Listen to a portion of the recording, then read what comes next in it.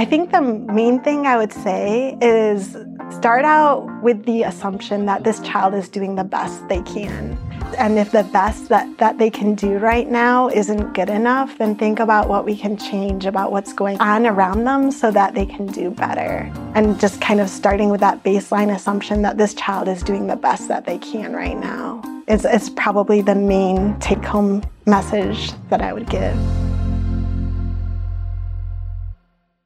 Welcome to the Rooted in Relationships podcast, where we talk with renowned researchers and experts about the scientific insights that can help you build meaningful relationships with young people.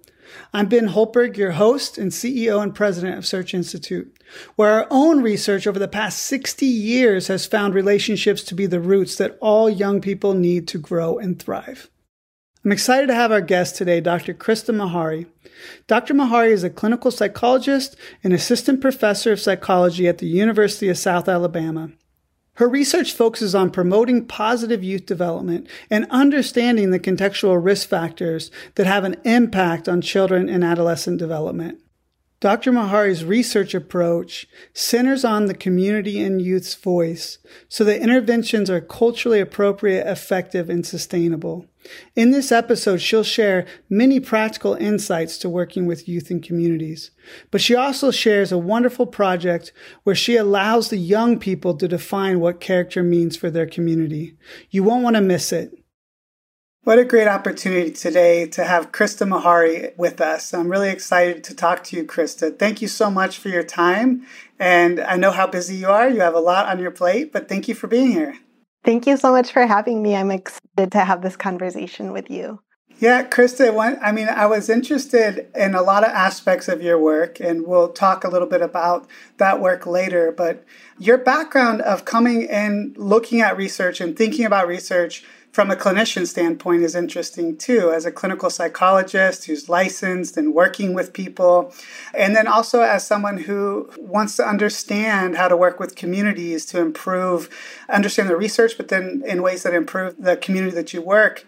And I'm curious about your journey there, your story of what brought you to this point to really want to work with people, both in a clinical setting, but also in research. So take us back a little bit to your growing up, if you would like, and to kind of why you study what you do now. That's a great question. And I think that there are always probably thousands of factors that steer people one way or the other. I can think of in high school, two particular examples since we're going back. One was a not particularly significant event, but a representative of series of events over time, where I remember being in a class and a classmate of mine was acting in a way that one of the teachers interpreted as defiant. And I remember thinking that it was over something really dumb, like, shoot, she didn't take her hoodie off her head when he asked her to.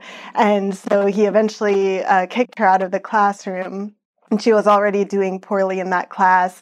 And I remember feeling angry with him that he was doing that to her, and thinking that it was kind of counter to what his job was, which was to promote her access to her education. And so I started thinking about how to help youth better adapt. I didn't think of it in these words, obviously, then, but what we can do to make it so that teenagers, people my age at the time, were okay in the places that they were in and could keep engaging in adaptive ways in the situations that they were, and later started thinking more about, and what can we do to help teachers interact with youth in a way that also helps to promote their well-being. And then there was another incident in high school. I grew up in a neighborhood that had its own fair share of violence, and there was this time where I went out on my porch because there's a lot of noise, and there was a huge fight that was happening at the corner of the block. It was like maybe 20 people or something, and it was physical. Like, nobody had a gun out or anything at that point that I saw, and somebody must have called the cops because a police car rolled up, and all the people who had been fighting each other kind of turned and started hitting the police car to get the police car out of the neighborhood, and then remembered also thinking at this point, this is crazy. Like, I had that same fear response to police. I'm not judging the people in my neighborhood, but that theoretically it was the police's job to keep the peace. And nobody trusted that that's what they were there for and that that's what they would do. And again, these, I think, were seeds of my interest. I did not think of it in wise ways at the time, but remembering thinking, this is crazy and this isn't how things should be. And then through that, kind of thinking of what can we do to help reduce aggression in individuals? What can we do to help reduce violence in our communities? I did take a clinical path through that. And I think working with people one-on-one felt like it was the same story happening over and over and over again. Lots of exposure to violence resulting in lots of traumatic stress, and thinking of how can we stop this from happening in the first place? What can we do to make that happen? Yeah, so that whatever that was, something within you, a sense of injustice, feeling that sense of injustice, even as a high school student, and then seeing things within your neighborhood of some of those challenges. Who in your life during that time helped champion that spark around that feeling of like, this isn't right, I want to understand it more, and I want to impact the world? What is some of the relationships in your life that helped you kind of work through that? That is a great question. So I remember a friend's mom was a clinical social worker, and she talked about things in a way that I didn't hear other people talk about. She talked about youth and adaptive behavior and helping people engage in more adaptive behavior. And I loved the way that was so non-judgmental and so kind towards the people who weren't necessarily engaging in adaptive behavior at the time. And that was really formative for me. There was also a professor I had in college she was my first Black female teacher I've ever had, and I stalked her a little bit. I think she talked a lot about making impact at a larger scale. So instead, thinking beyond just working with individuals, but thinking of what can you do that creates even larger ripple effects. And helping me to think through what that could look like, what it would look like to maximize the impact of the work that I'm doing. That's so interesting too. I think often about that idea that often behavior without context will often not make sense, or will give simple answers to a behavior. But once you understand the context, you realize that some of the behavior is adaptive, even if it goes against the norm of like the student maybe in the classroom or other things. And I know your work has centered on that aspect of thinking about the community and how to make those deep changes.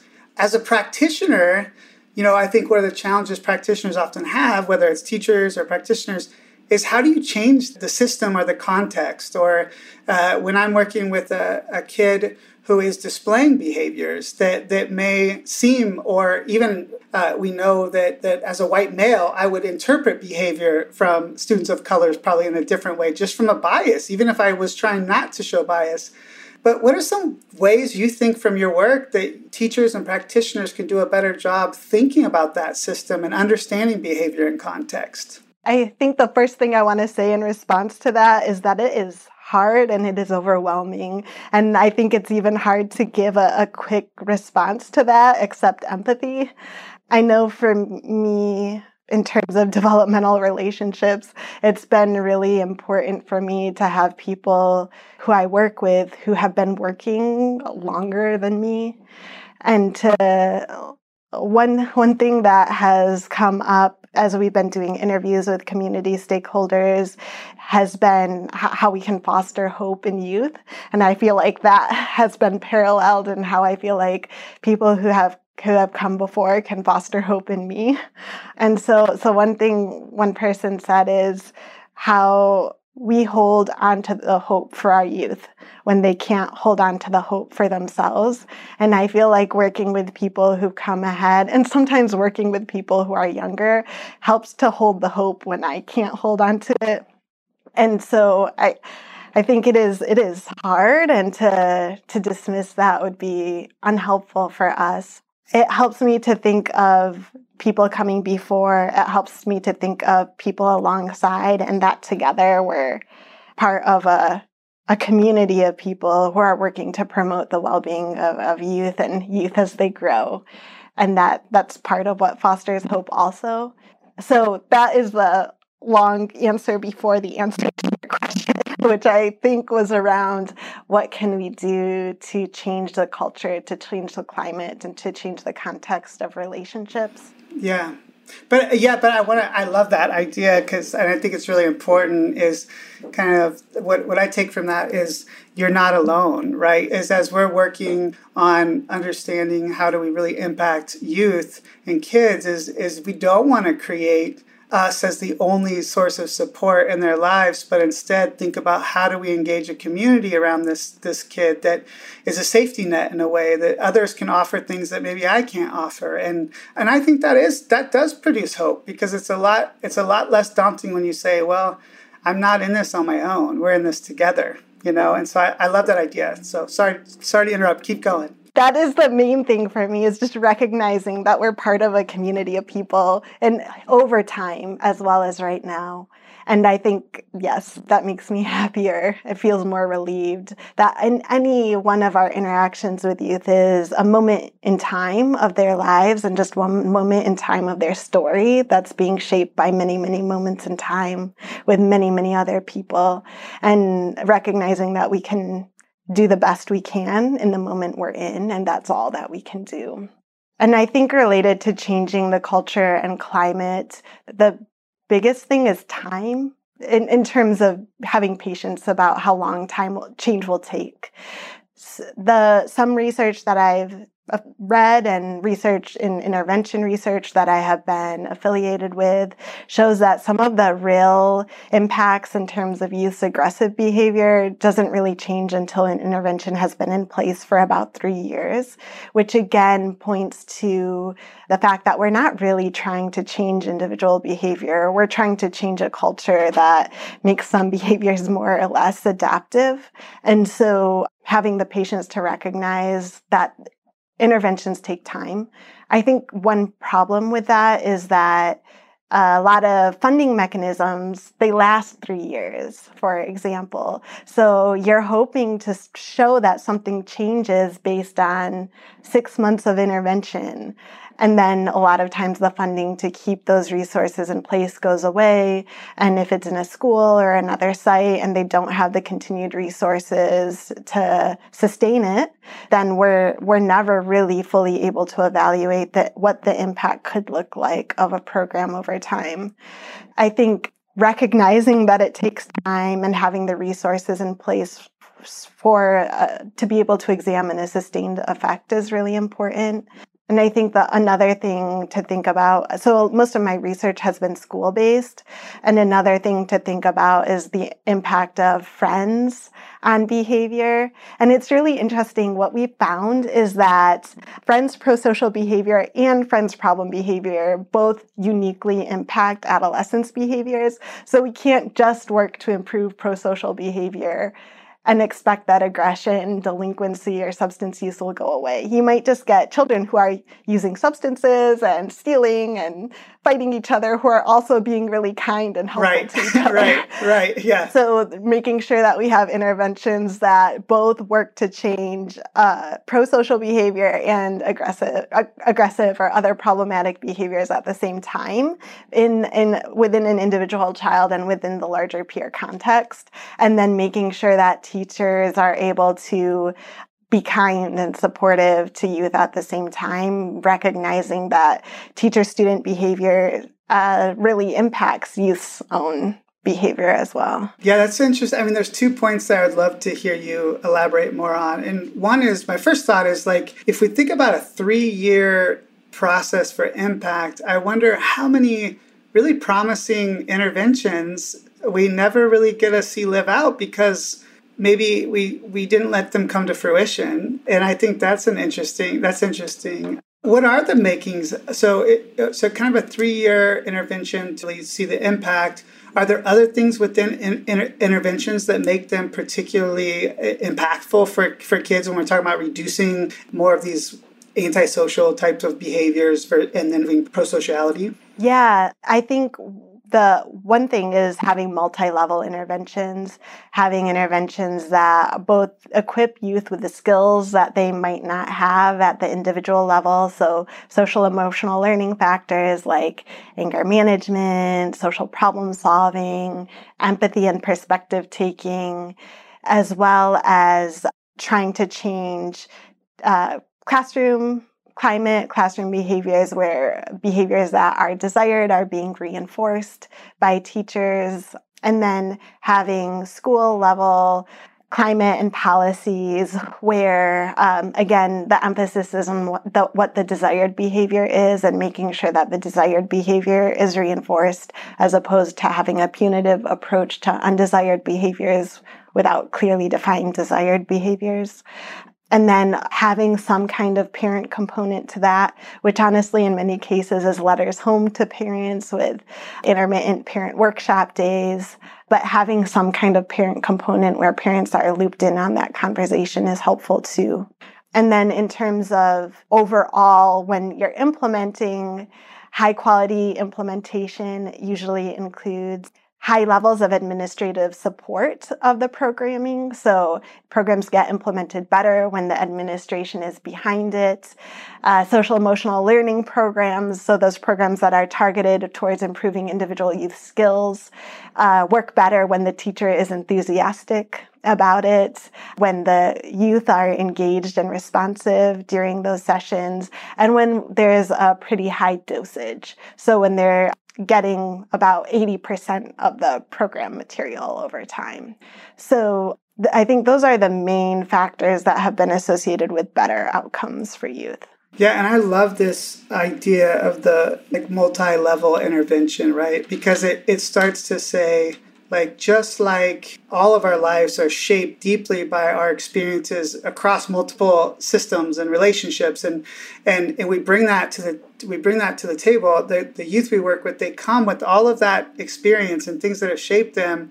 And what Ann Maston talks about is that resilience really is across multiple systems, and it's not an individual kind of effort. And so then the question comes is who's responsible for youth resilience? Right? It's if it's not that individually they're responsible, we as caring adults and people around them and fostering environments for youth lead to resilience. And I think that your work really displays how the community can really impact youth. And of course, youth have their own autonomy for change too. Talk about that interaction between kind of that individual approach of change and growth and overcoming obstacles for resilience, and then also maybe the community responsibility for that. I think that is true. And one researcher, Spencer, who I really like, talks about net protective factors and net vulnerabilities. And so thinking of nothing really being deterministic, but that it's this really complex interaction between individual level vulnerabilities and resources and contextual vulnerabilities and resources that predict how an individual child is going to do. So some children, we always have those stories of, well, this particular child grew up with all this trauma and all this abuse in this really under-resourced neighborhood and this failing school, but they did amazingly well. So you can do amazingly well too. And we do, I think as Americans, really love this idea of grit and pulling yourselves up by your bootstraps, and you can do anything. You can make anything happen. And I'm not arguing that that's not true, but I think sometimes we really ignore potentially the host of other things that this child who made it, who succeeded, who was okay, had going for them that maybe another child didn't have going for them. And it sometimes can promote this almost blaming mentality for the children who are struggling.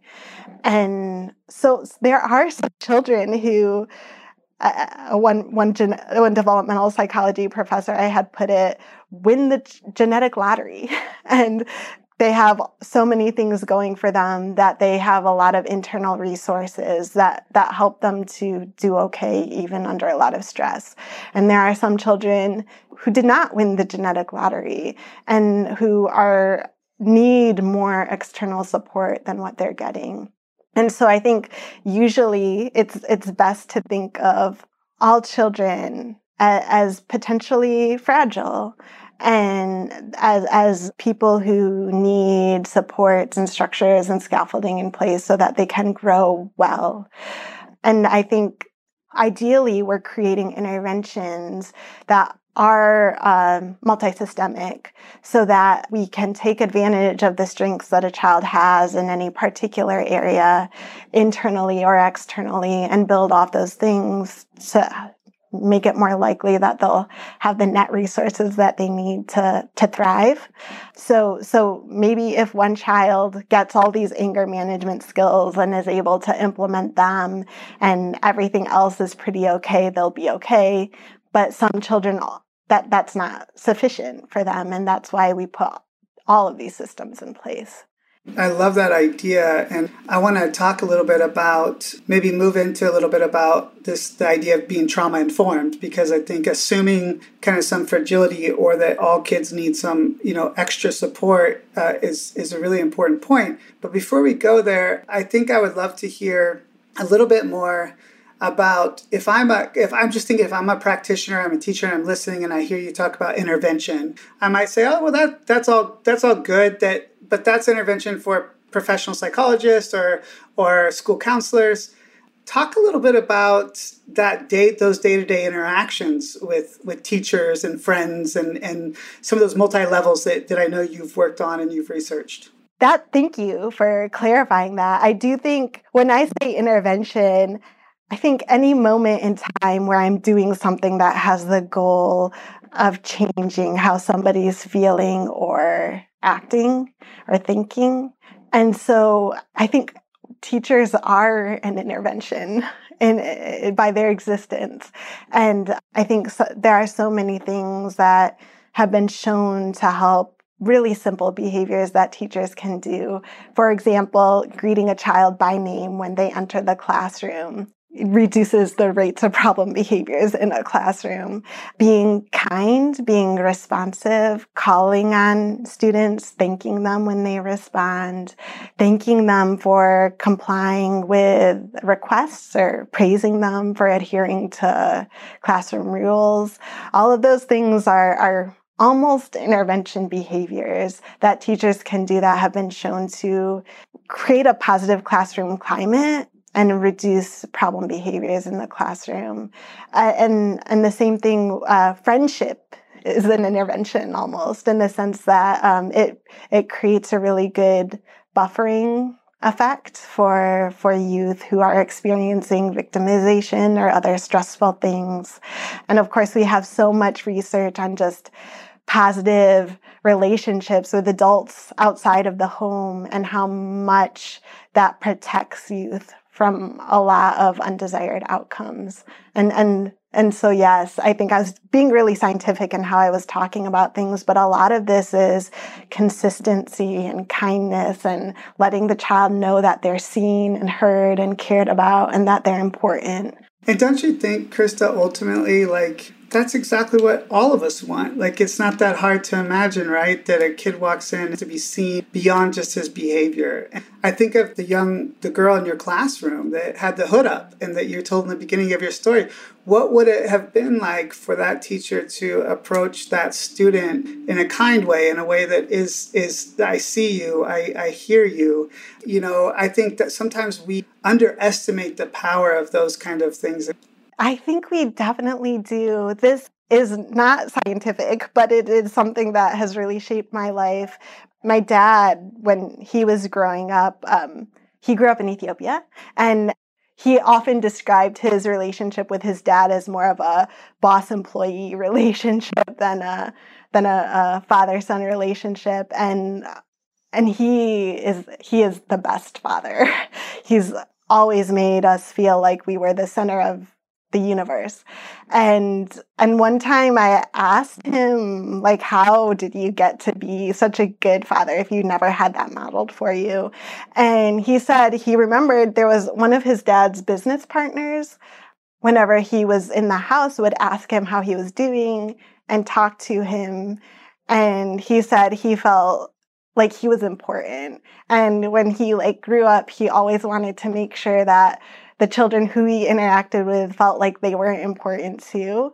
And I do think that as children and as adults, it's something that's, we need to know that we matter, that we belong, and that it's a lifelong need. Yeah, what a beautiful story, and what a hopeful story too, is that, again, getting back to that idea that even when youth experience really difficult circumstances and challenges, and they're real, and we know that, and some of your background and research has shown that those adverse circumstances, the ACEs, that they do get under the skin and they impact us.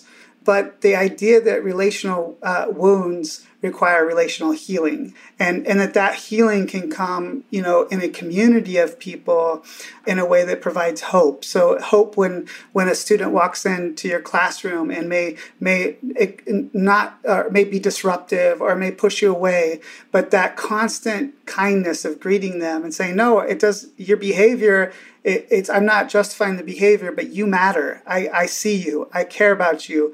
Just that experience, and it's really kind of cool to see how that your own personal experience allowed you to be in the classroom to say, no, something's not right about that interaction, and now kind of having this purpose to help young kids matter, and even the approach you take to research is very much about the community voice and getting input from the community and understanding. And so I really think that's important for listeners to hear, is like, if we can't do anything else, just validating that young people matter, that you matter, and I see you and I know you, and I know what you have potential. Yes. When I think about, for me, the times that I've personally had those moments of reassurance or moments of change and how I'm approaching my life or in how I'm doing things, it's always healing. Even if you haven't had a huge body of trauma, it's always healing to feel like you're a person who matters and that your voice matters and that you're heard. And I appreciate the connection that you've drawn with the participatory action research that we do, and recognizing that sometimes what we're doing is planting seeds or giving these moments in time. And we don't always necessarily know what the outcomes are going to be, but that we hope to create a healing experience potentially in those moments. So with my youth advisory board, which is mostly 10 to 13-year-olds, we meet once a month, and we've met once a month for almost 2 years now. And I think just last month did I feel like we had this breakthrough where we were really connected and on the same page, and that they trusted that what I was moving towards was something that was elevating them. And so I felt really excited about that. And also just kind of for all of us to know, I think sometimes as adults, we want the reinforcement from youth right away. And sometimes what we get from youth is a year of being pushed away before they know that we're trustworthy and that we'll be there and that we're going to be consistent. And so having that recognition that we are in control of our own behavior and we can show kindness and care and respect, that does not mean that we should be immediately expecting a lot of positive things back. Right. Yeah. There's a friend of mine he's a marriage and family therapist, but comes from restoration therapy, that he says that all children have an innate need for love and trustworthiness. And love answers the question, who am I? And trustworthiness answers the question, am I safe? And every child is entitled to that. And obviously there's violations of those that happen through our life that cascade to really kind of lead to behaviors that have been adaptive for us. But I love what you're saying, because I think it's that relentless way of approaching a young person to say there could be violations of love and trustworthiness, but guess what? I'm going to show up today. I'm going to show up tomorrow. I'm going to keep showing up until you feel that breakthrough. And that's often what's required when you have those traumatic experiences. And that actually makes a lot of sense. But I think it's hard when you're in that moment with that kid to hold on to that hope that change is going to happen. As you know, and sometimes obviously we need multiple people involved, but I really like that idea a lot. It is really hard. And I think sometimes working in communities too, where communities have often consistently been taken advantage of by researchers, by the medical institution, by politicians, and are continuing to be taken advantage of, marginalized and oppressed, then you also are in a place where you have to establish that you're trustworthy, and you may not be trustworthy.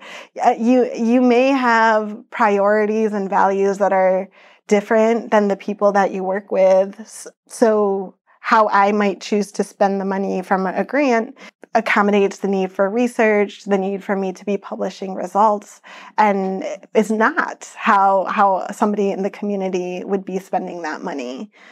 And so I got a little bit tangential, but going back to the main point, I think as somebody who works in communities, it's also important to prove that you care about the communities and that you are trustworthy by being honest and clear about what you're going to be doing and why, and that you continue to stay true to that, and still recognizing that you as an individual might be losing hope when you see the scope of the problem. You're working with communities that vary in how much hope they have given history and current events. And that part of what we do is showing up every day, even when we're not sure what the outcome of that is going to be. There's so much there, Krista, that I would dive into. And I also know your work is so expansive. You're doing some really cool work around, but really this community participatory action research. And for some listeners, they may not know exactly what that is. And so in a moment, I want you to kind of give that conversation. But I want to make a connection here, I think, too, from kind of the progress of your work to where we are now, is this idea that we have to approach people with this sense of dignity and being able to really see them for their potential, understanding that aggressive behavior, that it's both being able to decrease those things and increase the prosociality. And I think this makes your research really interesting in the fact of what we're going to talk about next in this grant that came from John Templeton Foundation, is moving from a place of kind of a deficit model of youth and young people to seeing the character, virtues, and values that communities have and being able to hold those up. Because as you mentioned earlier, research has done a pretty good job of going into communities and then telling a story of deficit for that community. And I know a big part of your mission and your purpose has been to engage the community in a way to even define what character and values mean for them, and then helping really not come up with the answers to that, but really facilitating solutions that are from the community. And I think this is a really beautiful thing. So I would love for you to talk a little bit about, one, what community participatory action research really is, so people can get a general idea of that, and then move into this really cool work you're doing with the John Templeton Foundation grant around character and character virtues.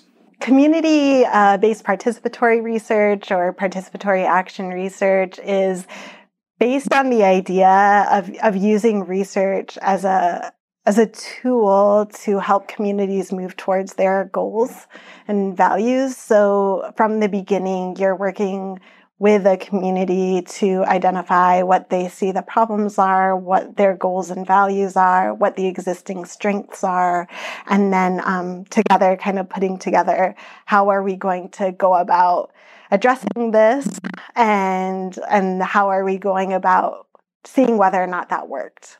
So that hopefully you end up designing intervention or project or program that is ecologically valid, in the sense of we have a good idea that this is going to work in the context that it was made for, that it's something that is attractive to the end user communities, that it's something that is going to be sustainable over time, and it's something that's going to be scalable and can impact other similar communities as well. So it kind of is a flip on the normal prevention science model, where you do a lot of the things in research controlled environments and then try to make sure that it's feasible and acceptable and sustainable and scalable, but instead you're working with the end users from the beginning. And it's also a way to hopefully elevate people's voices, to give them a little bit of control over the process and make sure that what we're doing is something that is wanted and is good for the intended end users. It just makes so much intuitive sense too, right? Like all of us, if we think about it, like if people could tell me all day, Ben, you need to eat healthy or you need to go exercise. Well, often it's like you telling me it doesn't give me my own autonomy to figure this out or have motivation. But I think often that's a challenge, right? Is we have the researchers who might discover knowledge and think, well, I'm just going to tell people the way. And this approach really is actually a partnership. And it's a kind of a way to engage. Talk a little bit about how this has who you're working with there in Mobile, Alabama, and what's what this intervention is doing, and a little bit of background there. I'll lose all my credibility if I don't say it's Mobile, Alabama. Mobile, yes. No, it's a tough one coming in. My West Coast ways are just not very good there, so thank you for that. You're welcome. And this is a participatory action research project. Our community leader is Marie Chastain, who's the director of community engagement at United Methodist Inner City Mission here. She also has more titles that she is a director of. And she's been working with youth in the community for probably more years than I've been alive, I would guess. She's amazing. She knows everybody, it seems like, and she is really well respected. I also have a colleague on the research side who is a philosopher, Anne Jeffrey, and it's been interesting to really try to put together, how do I think about this as a youth development interventionist? How does philosophy think about this from virtue development? How does the community leadership think about this in terms of what will actually work here? And then also my colleague Joe Currier, who is also a clinical psychologist with a specialty in spirituality. So thinking about how can we tap into big values here? Big values is what we call transcendent meaning for our youth. And actually, I love that. It's really what they call it, right? The big values. They made, and I think that's really cool. It's like they came up with what character meant to them, and one of them is this big values, or this connection to something bigger than yourself.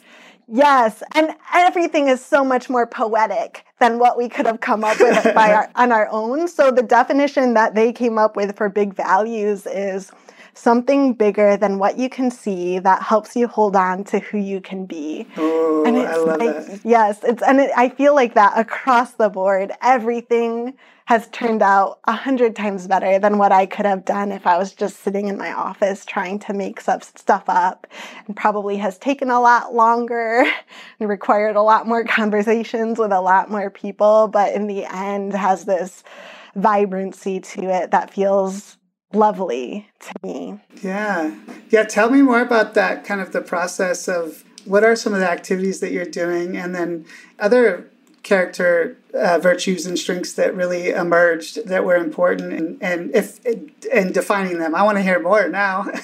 So we've had a series of community advisory board meetings, which mostly involves leaders in the community who work with youth or who are faith leaders. We've had several parent focus groups around this area, and probably our biggest input has been the monthly meetings with our youth advisory board and the regular meetings with the teachers at the after-school sites that we've been working with, who've helped a lot with kind of being able to put things together in a way that the youth will be able to respond to. Also, the other virtues that we've focused on have been hope, peace, wisdom, and forgiveness, and all related to kind of all linked back to big values in terms of throughout the process, thinking about the future and decision making. What are your big values here? What do you want to be moving towards? With hope, the definition that we came up with was seeing the future you want and moving to make it come true, which I've also loved too. There was one story one of our community advisory board members came up with that. She said, having hope is like driving through a storm. So in Mobile, we have tons of rainfall. I think we get more rain than any other city in the United States. And she said, you keep driving because even though you can't see it, you know somewhere up ahead there's a place without clouds. And hope is being able to move through that storm with the conviction that there's something better up ahead. Another advisory board member talked about it specifically related to his relationship with youth and said some of these children have only been in a concrete building all of their lives. And you can say, come out, like there's sunshine here, but they don't even know what sunshine looks like. So why are they going to move towards that? So first you have to show them the sunshine, and then you can help them move towards it.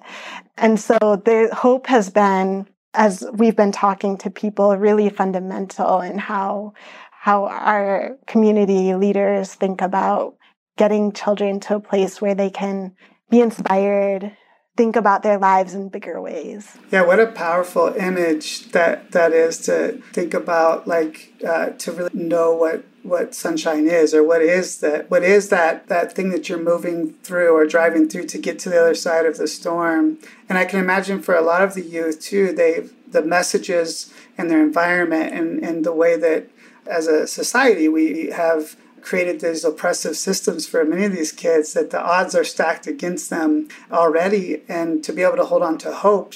I was struck by that when I met Maria. I got a chance to meet Maria, and really just in the time I was with her, she just had that ability to make an impact on you right there. So I can't imagine all the amazing work she's doing with the youth.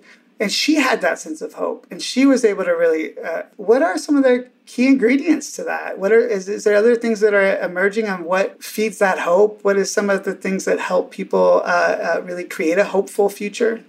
I think there has been this idea of adults kind of seeing the spark inside of youth and calling it out and making it grow.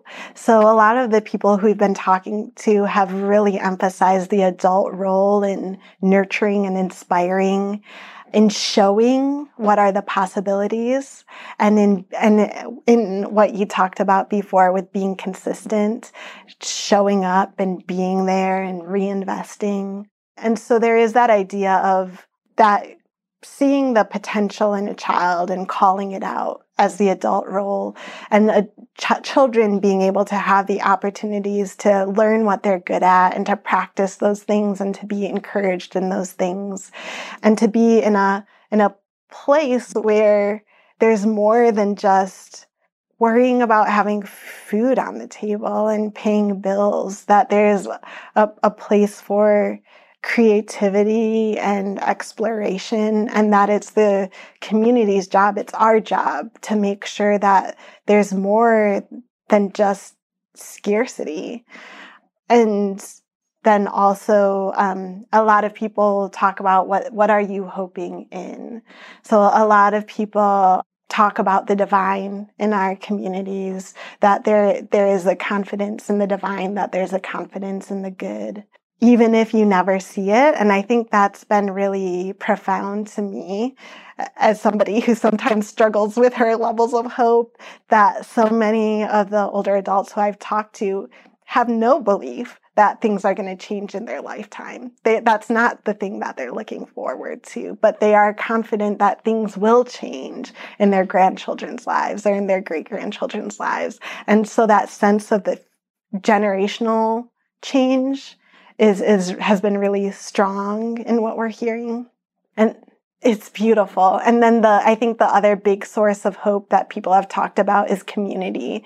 Just a belief that you're part of a community that's there for you, and that you can feed into that hope too by being part of a community and being there for your community also. Yeah, and that, I mean, also, again, I feel like such a great opportunity for practitioners and leaders to hear is just thinking about how do we, one, see the potential and take time to see the spark and recognize that once we see that spark, if we can just expand it, if we can just fan that flame, then and really be able to see the hope of the future in this generation too, that really is a beautiful way to think about it. Yes, and I actually have been told by people, so it was interesting because in these stories we're hearing adults say of youth, you need to see the spark and you need to call it. And one time, my barber actually, I think I was expressing frustration to him about how a project was going or how difficulties that were coming up. And he was like, you need to hold on to that fire inside of you. And so there again, pointing to that developmental piece of it and thinking of ourselves in that line of generations need to be encouraged and need that some incubation of the fire potentially. Yeah, I love that. So with the project too, Krista, as you've kind of met with these different multi-level groups of saying, what are these character virtues? What do they mean? And getting people on the same page of mean. What's the next step? What's the next step for you with that work? That is a great question, and it feels like there are so many next steps. I think for us, one new project that we're starting is also a participatory action research project, and it's just specifically around gun injury prevention. And lots of times we think of violence as a spectrum of behavior, where the low end is like pushing, shoving, and then at the more extreme end is acts that result in death. And currently the guns are used in about 80 or 90% of the homicides of young Black men in the United States. And so for me, kind of thinking, continuing how across the lifespan, what can we be doing that gives youth the chance to meet their full potential? And so thinking of what do those interventions look like in all the different settings. So with in schools, in after-school sites, with police officers, with other community stakeholders, with public health messaging and interventions, and thinking about how can we weave this net together to increase the likelihood that youth are going to have a chance to thrive.